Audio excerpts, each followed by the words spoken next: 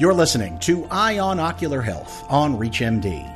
On this episode, sponsored by Regeneron, we're going to hear from Dr. Charles Wykoff, a board-certified medical and surgical retina specialist and ophthalmologist at Retina Consultants of Texas in Houston.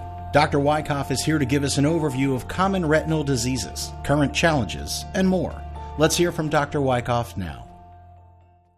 There are a lot of retinal diseases that retina specialists manage. I tend to think of them as the exudative diseases and the dry diseases when I think about the medical management of retinal diseases. We'll leave the surgical sort of retina topics off the table for today. But from a medical perspective, I think about the wet or exudative diseases and the dry diseases. From an exudative retinal disease perspective, right, the most common is going to be wet age-related macular degeneration, also called neovascular age-related macular degeneration.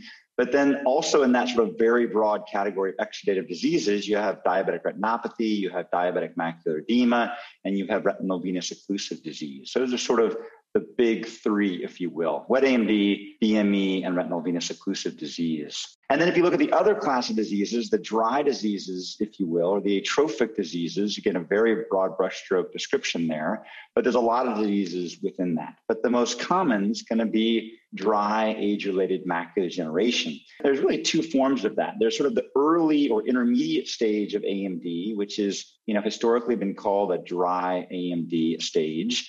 But then there's the advanced form of AMD, which is also dry, called geographic atrophy or macular atrophy. And then if you look at the other dry or non-exudative atrophic retinal diseases, the big categories there include things like macular dystrophies and retinitis pigmentosa.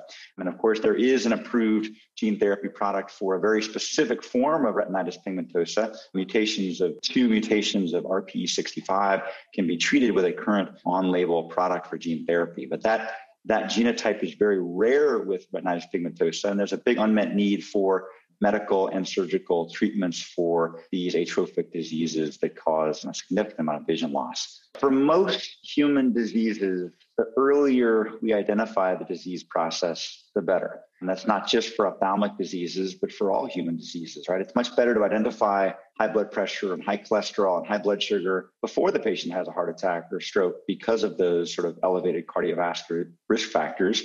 And it's the same thing inside of the eye, right? If you can catch diabetic retinopathy before people have a tractional retinal detachment and are blind from DME, those patients have a much better chance of maintaining useful vision for the rest of their life. And to get to that, every disease deserves its own sort of thought process. Probably the biggest challenge and our biggest shortcoming across the space is catching patients with diabetic retinopathy and DME early in the disease course. All of us as retina specialists across the country and around the world all too frequently see new patients with substantial amounts of vision loss, even blindness from diabetic retinopathy and DME. And I think most of us, when we see those new patients, our heart sinks a little bit because we know that most of that blindness didn't need to occur. It's needless blindness because if you catch DME and diabetic retinopathy early in the disease course, the vast majority of those patients can do quite well long-term visually if they get the treatment that they need and they deserve. And what really I think is empowering about this is what many of the European countries have done across the Atlantic, right? We have very good data now from multiple sites across the Atlantic that